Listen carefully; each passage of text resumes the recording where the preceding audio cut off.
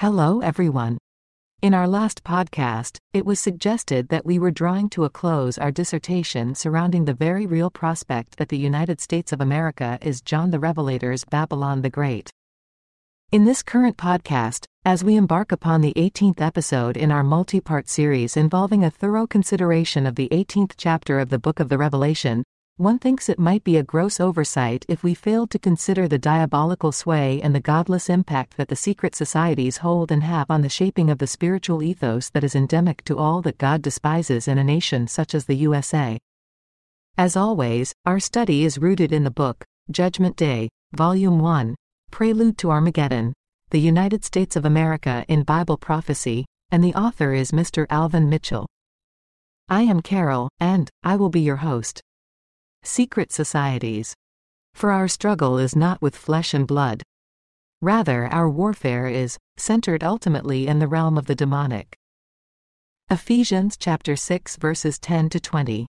There is that among us at this late hour constrained and restrained though it is which may easily represent the ultimate physical manifestation of this reality. So much so is this true that, far too many of America's churches, seminaries and Bible schools amount to something on the order of theological and spiritual death traps. Having been successfully infiltrated, they are heavily influenced and satanically guided, from behind the scenes, by these sinister, diabolical influences. Much of this demonic activity is manifested through secret societies, of which it is said that they ultimately control most other major institutions throughout all our local communities, including schools, financial institutions, industry, as well as politics, and our churches. Of all that ails America, it might well be argued that the most damning of influences come from the presences of, and in the operation of, the secret societies. According to some sources, they appear to contribute marvelously to her place in God's eschatological timetable, on a sour note. It may be that these make and mark her eternally as Babylon the Great, more than anything else. Cecil Rhodes' Federal World Government. Occult, often highly secretive organizations featuring hidden agendas and secret knowledge that has to be kept from the public at all cost. The secret societies are said to be the rich folk who actually run and control not only America, but in one way or the other, the entire world. It is said that all have in general one common goal: subjugation of all humanity under the rule of a one-world government system. This idea was originally suggested and proposed in the early days of the 1900s by a gentleman whose name was Cecil Rhodes, founder of the Rhodes Scholarship, by means of which he had hoped to facilitate his dream and supported generously by writer H.G. Wells. Mr. Rhodes' plan envisioned imposition of a federal world government, enforced jointly by the U.S. and the British Empire. George W. Bush Sr. was recorded 91 years later, during an engagement on the 11th of September 1991, at which he spoke passionately about realizing in a new world order the universal aspiration of mankind, peace and security, freedom and the rule of law. http://www.youtube.com/watch?v=bixiojeeps10. This law, he stated, would govern the conduct of nations, thus indicating that Mr. Rhodes' original initiative is very much alive, and in the works. The torch for that initiative is being hoisted and carried by the secret societies of today. Part of the agenda for the facilitation of this supposed New World Order calls for some form of a process of elimination, i.e., that is, they wish to implement various dangerous, deadly schemes aimed at drastic, global population reduction. In short, this New World Order is not for everybody. Somebody, perhaps billions, will have to die. Leading the pack of those who so think and plan is a group called the Illuminati. Allegedly, this organization wants to depopulate the world by as many as 5.5 billion souls, by means of outright slaughter, orchestrated conflicts, political and economic chaos, and deadly bioengineered diseases. Sounds like the blueprint for the initiation of Revelation chapter 6, does it not, which also foresees war and famine? The Rockefeller family and their foundation are believed to be strong backers of a hellish scheme to eliminate half the world's current population, including between 125 million and 150 million Americans, all part of an effort known to some as managed chaos. This is not at all inconceivable, considering the hundreds of millions mercilessly slaughtered by the Communists between the rise of Lenin and Trotsky, and the fall of the Soviet Union in 1991, including the millions upon millions of deaths occasioned by Hitler and the Nazis. Per one of Hal Lindsey's 2009 May reports, our own Bill Gates and Oprah Winfrey are said to have been part of a consortium of some of the richest people on Earth, which met in NYC last March to discuss, among other things, the issue of population control. As self-appointed gods of the matter, they are said to be tops among those who have determined that the world has too many people, in which case someone has to die, to balance things out, while they have sole authority to decide who lives. Society mindset.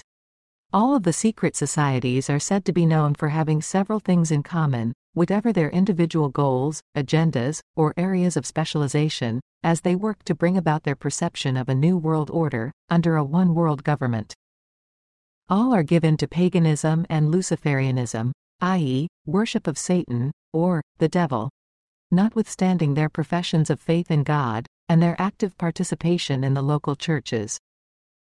All in some way affect some level of sway and control over virtually every aspect of American society through infiltration of all of its major institutions, including schools, religious and secular, Bible colleges and seminaries, and its churches, where they seek to manipulate via the mind, economics, politics, media, and the military. All are said to be 1. Arrogant, prideful, seeing themselves as superior, elite possessors of truths that cannot be revealed. 2. Dual personalities. They have one persona for the general public, another for members of their own ranks. They are anti-God, hence they do not worship the true and living God, as they see themselves as the highest form of life, their public professions and church affiliations notwithstanding. 3. Taught orally, in bits and pieces over time so as to avoid written records, and thereby the risk of inadvertent publication. 4. Believe that all men are inherently good, contrary to biblical teaching such that all men are inherently evil, via the fall of Adam. 5. Believe that all religions tend toward, or lead to God, remembering, their God is the devil. Have memberships in a scandalous and depraved men's sex club having ranks of nearly 3,000 strong, known as the Bohemian Grove, which is said to have numbered many of America's top men, including the Bushes, Nixon, Henry Kissinger, Colin Powell, Cheney, Merv Griffin, Danny Glover, Gingrich and Reagan. The names John Kerry, Bill Clinton, Peter Jennings, Tony Blair, the Rockefellers and others are associated with others of these types of organizations. Some seek the destruction of the global status quo through managed conflict, the Round Table, while others are aimed at destruction of the U.S., the Majestic 12. Perhaps the best known of these hell-spun, secret society groups in America are the Freemasons and the Order of the Skull and Bones. A detailed sketch of the Bonesmen follows, preceded by this overview of the Masons. The Masons. The beliefs and practices of those of the Masonic lodges are as follows. 1. They set a trap to entice new members by portrayal of themselves as a multi-faith organization. 2. Hold all members in check, sworn to secrecy, by virtue of a deadly oath. That is, any Mason who breaks his silence is subject to a Masonic death penalty. The dreaded blood oath. 3. Are devoted Satanists and worshippers of Lucifer, although the lower-ranking members do not know it, or at least they are not told. 4. Require a loyalty to Masonry that transcends country, family, or faith in God against whom they are viewed as rising up in war. 5. Are masters of deceit, real-life purveyors of true lies. 6. Main agenda, due to a deep-seated hatred, is the undermining of Christianity, to which they are deeply opposed. 7. Promote a heresy called indifferentism, wherein all religions are equal in value. 8. Are known for past activities which include starting wars, spawning of revolutions, causing of assassinations, overthrowing of organizations. 9. Envision the New World Order as one given to secular humanism, and called a Masonic Republic. 10. Are themselves controlled by the Order of the Skull and Bones Society, The Skull and Bones. President George W. Bush parades occasionally before the public, masquerading as a born-again Christian, even calling upon God to bless America in times of trouble. Interestingly, he never seems to see fit to give thanks, in God's name, publicly when times are good, trouble-free, for blessings already bestowed. At the same time, on the other hand, it seems it is, now at least, a matter of public record that, like his father, former President George Sr., and his grandfather Prescott, George W. is an active, full-fledged member of this powerful, secret society known as the Skull and Bones that, in spite of his alleged long-standing disdain for both Yale and the society, and the supposed distance he maintains between them and himself, according to Chris Milligan, in the online article, The Order of the Skull and Bones. Everything you always wanted to know. Mr. Bush began his involvement in secret societies at age 12. Rival, Senator, and former Democratic, presidential hopeful, John Kerry is also known to be a member of this society, called variously the Order and the Brotherhood of Death. Legally, it operates under the pseudonym, the Russell Trust, being so incorporated in 1856, by U.S. international drug runners and narcotics smugglers W. H. Russell and Daniel Gilman. The Skull and Bones Society was formed in these United States in 1832–33 by William H. Russell as Chapter 322, with the blessing and the permission of a secret society founded, rooted and operating in Germany. It was first established and is now headquartered on the campus of Yale University.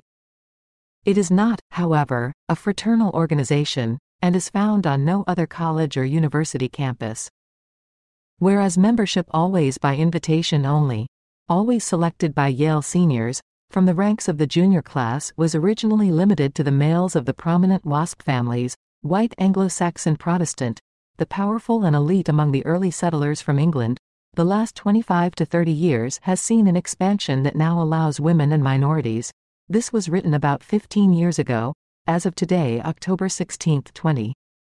In addition to having its own governing rules and ceremonial rites, all members are required to swear an oath of secrecy, and to keep silent about their activities and membership, even to the point of denial, when accused of holding memberships in the society. The nature and activity of these ceremonial rites is worthy of note in that, for highly intelligent, reasonably well-educated men and now women, they can be quite bizarre. They are said to feature roles for seniors dressed as the devil, Don Quixote, the Pope, as well as a human sacrifice in effigy killed by slitting of the throat, and a masturbation ritual while spilling one's guts about one's most intimate sexual life before a panel of his initiates. Thanks to a disgruntled member, repulsed by some of the activities of the group, we now know something of that membership and of the society's inner workings. Interestingly, based upon a limit of 15 new taps per year, membership is said to never be much larger than 800 living at any one time. The Book of Bonesmen membership. In 1983, that frustrated member smuggled a membership book to Dr. Anthony C. Sutton, a professor and foremost authority on the skull and bones at Stanford University. Dr. Sutton was given 24 hours to make copies, then return the book. It is by virtue of the contents of this book that we now know the ambitions, the scope of its influence, and the impact of its intrusion into the affairs of government, finances, law, education, as well as religion, in this country, at the highest levels, for over 150 years. At the time the book was made public. That influence and impact are said to be enormous. The objective of the Bonesmen. The chief objective of the Skull and Bones is power and control, to study and know the elements that make up society, then through manipulation of those elements, to effect change in some specified manner, leading to a specific goal or accomplishment. Toward this end, they are said to employ manipulative antics in the form of managed conflict or crisis management, wherein they create or cause a problem, then manage or guide that problem to a solution that is always in their best interests. They appear to be indiscriminate in terms of party or group affiliation, always prepared, willing and able to play on any side of any given court, playing all sides against the middle, all in favor of their agenda. In addition to being the cause behind many of the world's major conflicts of the recent past, not the least of which included financial backing of Ashkenazi Jew-led Bolshevik communism as well as the Stalinist communism, backing and financing of Hitler and his Third Reich, controlling the U.S. education system. They are said to be the reason for the crisis the world is facing currently. This, one can only suppose, must include the present wars in Afghanistan and Iraq. Just as we have been conditioned to accept the notion that sex sells and is therefore a good thing for sales, so likewise, we have been served and are now enjoying the fruit of reason that says war is good for the economy. Who cares about all the lives war will consume? This might be their motto. A certain political pundit, analyst was recorded and publicly televised making that exact comment during a news brief a few years ago. The Bonesman's disdain for the Almighty God. It has been said, moreover, that the ultimate goal of the Bonesmen is the so-called New World Order, with its one-world government system. Toward this end, then, they seek to control not only major secular institutions, but that which is purely religious as well, i.e., that which is commonly labeled Protestant Christianity. Herein, they are said to have influenced the direction of seminaries, no specifics given in terms of which, why, or how, and to have links to the Federal Council of Churches.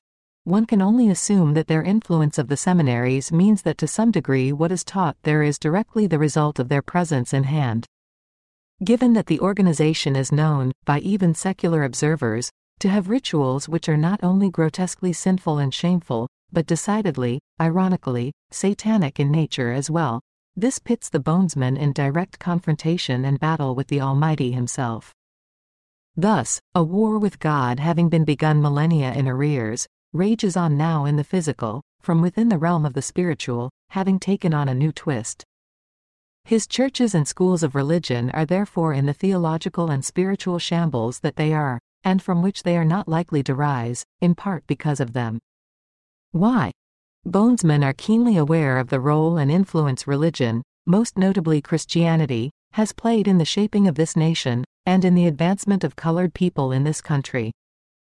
They know quite well that it was not a lot of northern whites who sought to bring down the American slave trade, but a comparative handful of white American abolitionists, spurred into action only after goading by black abolitionists, who happened to operate under the banner and authority of Christianity, just as Wilberforce, supposedly a Christian, is credited with the topple of that hideous trade in the UK. They know that Jim Crow and its black codes fell due, in large measure, to the insights, wisdom, efforts, and determination of one man, a man carrying a Bible and calling on the name of God. By means of Jim Crow and its codes, black Americans were systematically, institutionally deprived, oppressed, and terrorized into subjection for 100 years, after they were legally free from American slavery. Hence, while they do not believe in God, they know well the influence and power to effect change, endemic to that name, and to His book, the Bible. Control that name, control and/or short-circuit its effectiveness. The nation can never again be divided where all Christian thought and action is dictated in some key measure by the skull and bones agenda, as opposed to God, through a Christian agenda. Influence, power, change, control?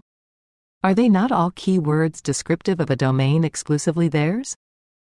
All notions of God, therefore, must be eliminated. Relative to education, particularly of children, Bonesmen are known to favor Hegelian thought, which stipulates that the state is the highest of all authorities, i.e., the state is God not equal to God. Rather, there is no God above the state.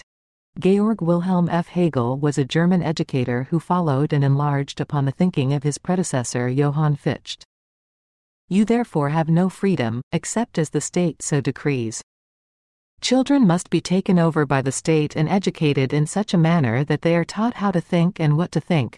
They are systematically robbed of any potential for self-will at an early age, as their will is shaped and mated inextricably to the will of the state. Too bad that the many town criers of late cannot seem to do a better job of explaining these things. There's more rotten in a state, not Denmark. Consider that Yale's Divinity School has been led and controlled by Bonesmen since 1886, per the Chris Milligan report. Consider also that a system of hospitals and schools set up and run by this Yale institution in 1903 was prevailed upon to lend its services to CIA operatives, Heavily influenced by Skull and Bones, in their effort to manage a booming narcotics trade with China, opium was viewed as something the Chinese would buy willingly, allowing the U.S. to purchase silk, porcelain and tea, without dipping into then-scarce supplies of precious metals. More interestingly, Bonesman George Bush Sr. is believed to have been a CIA operative since the 1950s, and was entrusted with the business of consolidating and coordinating U.S. interests in the global narcotics industry, the largest industry on the planet, one of the world's biggest users of opium products being China. During the Reagan-Bush administration, billionaire and one-time presidential contender Ross Perot was removed from a position commissioned with the responsibility for tracking down American POWs and MIAs. It seems Mr. Perot complained one time too many that he couldn't do the job he was sent to do, for repeatedly stumbling upon evidences of corruption in the ranks, involving the American government's global drug peddling and illegal arms deals. Zapata Offshore has been linked to CIA drug smuggling endeavors, designed to generate cash on the streets of America, with which they would in turn finance arms sales purchases for the Nicaraguan Contras during the 1986-88 Iran-Contra affair. George Bush was co-founder and vice president of Zapata Oil before becoming president of this offshore operation. This lends credibility to rumors in circulation years ago, alleging that white America was largely responsible for the epidemic of drugs flowing into the ghettos of our black communities, which raises a very sobering question. During its battles and bombings of Colombian drug lords, was the U.S. government concerned at all about the problem of drugs on U.S. streets, or was it jealously protecting its own turf and stake in the international opium, heroin, cocaine market? What about the present war in Afghanistan, opium-growing capital of the world? In summation, and so, after all that has been said, we should be able to see then beyond a shadow of a doubt that, notwithstanding the presence of her influential, perhaps, but largely fragmented professing Christian population, America the Beautiful is for the most part secular. As such, she is arrogant. Her moral fiber is weak. She appropriates all that is America to her own genius and wit, leaving no room for acknowledgement of the Almighty in her daily affairs. In so doing, she effectively snubs God. She and she alone controls his churches. Is that any wonder, when the likes of the Right Reverend Dr. Billy Graham readily affirm that she is not, nor has she ever been, a Christian nation, or, when we consider the satanic forces and hidden societies that actually drive her, from behind the scenes? Hers is, therefore, an attitude of insolence that cannot and will not be ignored, nor will it go unanswered, before and as this country lapses into the dusts of time and eternity. It is so abundantly obvious from the history and heritage of this otherwise great nation, the United States of America, that she could and would never, ever have come this far, except for the grace and guiding hand of one far greater than any human mind could ever have fathomed. The present fruits of education, the sciences, and industry, together with all their contributions in the form of achievements and advancements, were not even remote pipe dreams, prior to the year 1900. No scientist then, such as there were, would ever have believed that this day, 113 years, 5 months and 15 days plus, later, was or could ever be a reality. Though the Word of God was replete with suggestions throughout, no human eye ever saw this day coming. The logistics of how to get mankind here were simply not forthcoming, everything new, in terms of ideas and inventions, having been exhausted. This, according to leading men in business, industry, and finance. Thus, there was absolutely no indication and no reason to believe that America would ever end the day leading the pack, in a league all its own, the world's only remaining superpower, the only nation worthy and capable of filling the shoes of Babylon the Great. Even now, top evangelicals do their utmost to lead the world of incredulous, evangelical, fundamentalist Christianity around the obvious. Yet, evidently such has been the preordination and the decree of the Almighty. America was destined, by God, for the height of ignominy during the last days of such time as this. See sidebar, Ditch the Melting Pot, page 138.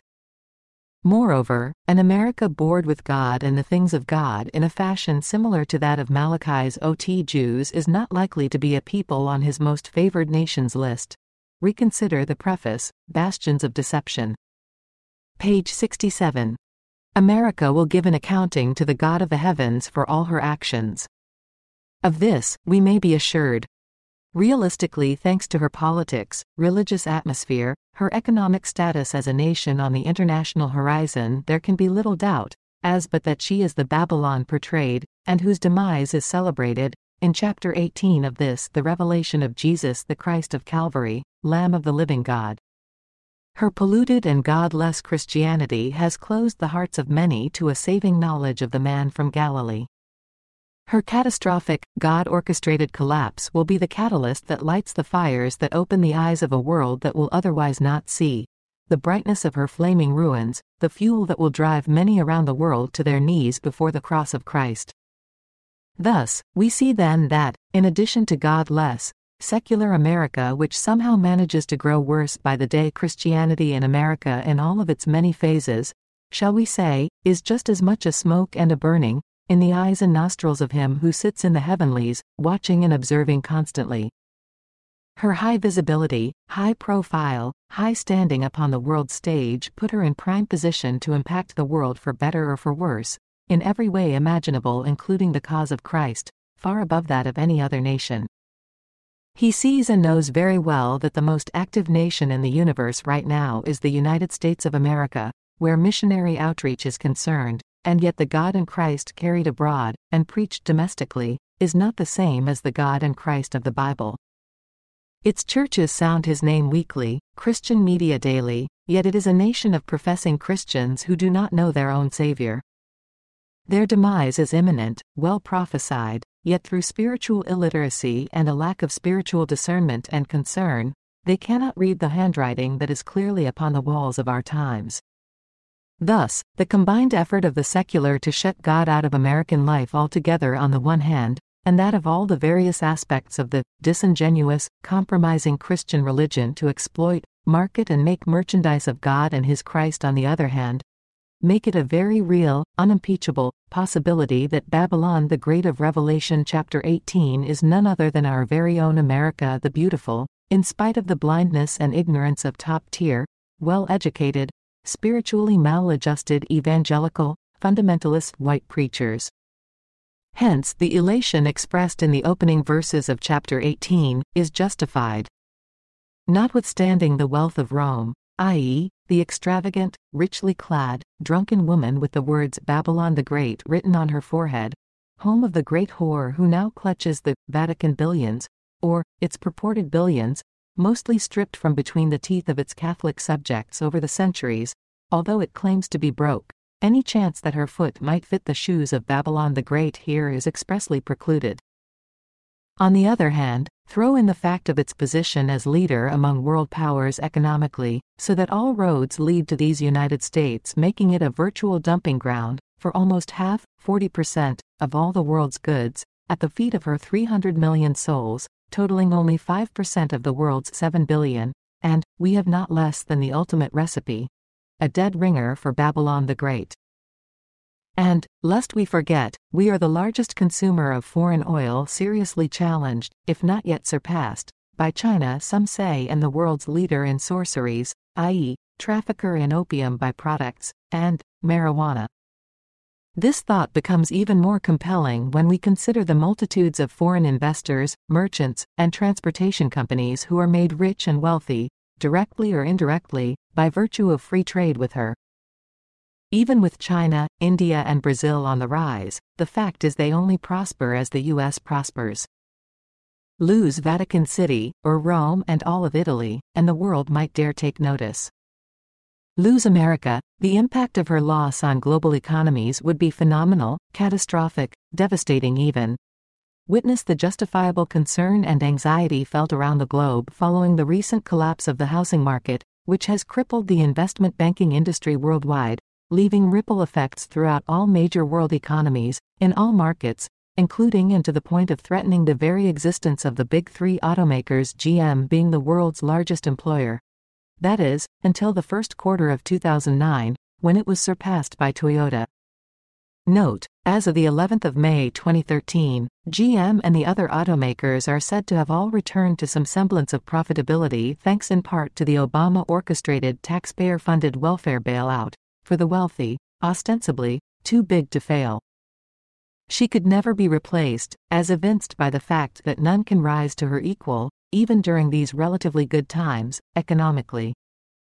The EU has been daring enough to try, but chose bodaciously to leave out one key ingredient: God. Thus, the evangelical, fundamentalist suggestion that the beast will have the time and occasion to revive and bring back ancient Babylon to such prominence and prosperity as is pictured in Revelation chapter 18 is expressly precluded, the height of speculative lunacy. The trail of destruction and the globe-spanning economic fallout and havoc rooted in this Babylon's collapse, augmented by the outbreak of World War III, all followed hard and further promoted by acts of God that lead straight to the front door of his short global tenure, 3.5 years, as the beast, also assures that this feat will be utterly unattainable. In so many words, God will himself see to it that Babylon, Iraq, will never rise to the estate of John's Babylon the Great. See sidebar, A Sobering Reality, page 142. Our soft underbelly and our vulnerability having been exposed, we as a nation now rest perilously as if in the eye of the tiger. Angry and hungry, his repeated warnings snubbed, unheeded, having fallen on deaf ears. Well endowed for flavor in terms of wealth and potential, thanks to his graciousness and generosity, we are no less a nation unreservedly foul to his holy tastes. We are Christians, and not saved and unsaved, a hideous savor of which the Lion of the Jews cannot wait to be rid. Thus, an arrogant, self-reliant nation of self-described winners now, Babylon the Great, these United States of America, is slated to end the day as the world's biggest loser, in only 1 hour, per God's biblical mandate. Moreover, with her out of the loop, the way will then be cleared for the initiation of the apparently organized, chaotic period pictured in the Revelation chapter 6, Phase 2 of the New World Order, which will of course be preceded by the Russian-led EU, Muslim invasion of Israel. This could and will likely occur concurrently with her destruction and downfall, or shortly thereafter. Sidebar number 1. Ditch the melting pot. This writer was privileged, and somewhat appalled to learn, toward the end of 2010 that, during the boom years leading up to the housing and banking busts of 2006 and 2007, the standard for global currency valuation actually shifted at some point, from a worldwide gold standard, to one based upon the US dollar, another clear testament to the undeniable parallel between God's depiction of the universal influence of Babylon the Great, during the last days, and the world-spanning influence of these United States of America during what surely cannot but be the Bible's last days. God's demand to burn her with fire implies not only that this may be the passion of the Almighty, but that of the nations as well, which will doubtless be his instrument of destruction. Certainly, at this critical hour, with every nation scrambling to regain some sense of economic composure following the letdown of the almighty dollar, readjusting their thinking and reorganizing individual financial structures, portfolios and priorities around the gold standard, this assumption is more than plausible. Even more intriguing, those nations are receiving encouragement from former top U.S. White House officials to do as much, as well as to distance themselves, in preparation for a world without the dominance of a melting pot. Sidebar number 2. A sobering reality. We have been given a glimpse of this somber reality by the recent, as of October 28, 2007, economic downturn to hit U.S. markets, as it relates to the building and construction industry. Banks and foreign governments all around the world are said to have invested heavily in it during the recent boom years, and so consequently are in danger of going bankrupt, as the sale of new homes has once more fallen flat. Multitudes of investors stand to suffer substantial losses. As of November 15, 2008, 1 year later, Bear Stearns, AIG, Lehman Brothers, the Big Three automakers and other fat cat, historically wealthy organizations have been reduced to the status of virtual welfare recipients, all clamoring for cash handouts at taxpayer expense, in order to stay afloat. Once more, following the 1980s revelation of the new face of homelessness in America, well-educated, once affluent white Americans grace the pages and screens of U.S. media, sniffling and crying because they cannot believe what has happened and or will happen to them. Worrying out of concern over how they will now feed their families and pay their mortgages, etc., etc., etc. Within our own ranks, fat cat, successful African American intellectuals and MBAs strut like fools in the wake of their many achievements, not realizing that we are a nation in deep trouble and grave, grave danger. Al Mansell, black commentator and contributor to a Denver area African American-oriented community newspaper, has observed that black intellectuals with college degrees just do not get it. They don't understand that we are not a people who produce as much as we are consumers. Okay, my friends. That's a wrap, as far as our discussion of the who of Babylon the Great and the why driving God's hostile attitude toward her. The question before us now, knowing as we do his intention to make use of the might of the nations to fulfill his vision of her complete destruction, how? How will the nations corporately come together to facilitate so perilous an assignment, the most dangerous and deadly the world will have ever known? For the answers to these questions and more, you will have to make plans to join us next time for episode number 19 of the podcast, The Bible Prophecy Masterclass. Until we meet again, may God bless each and every one of you. Amen.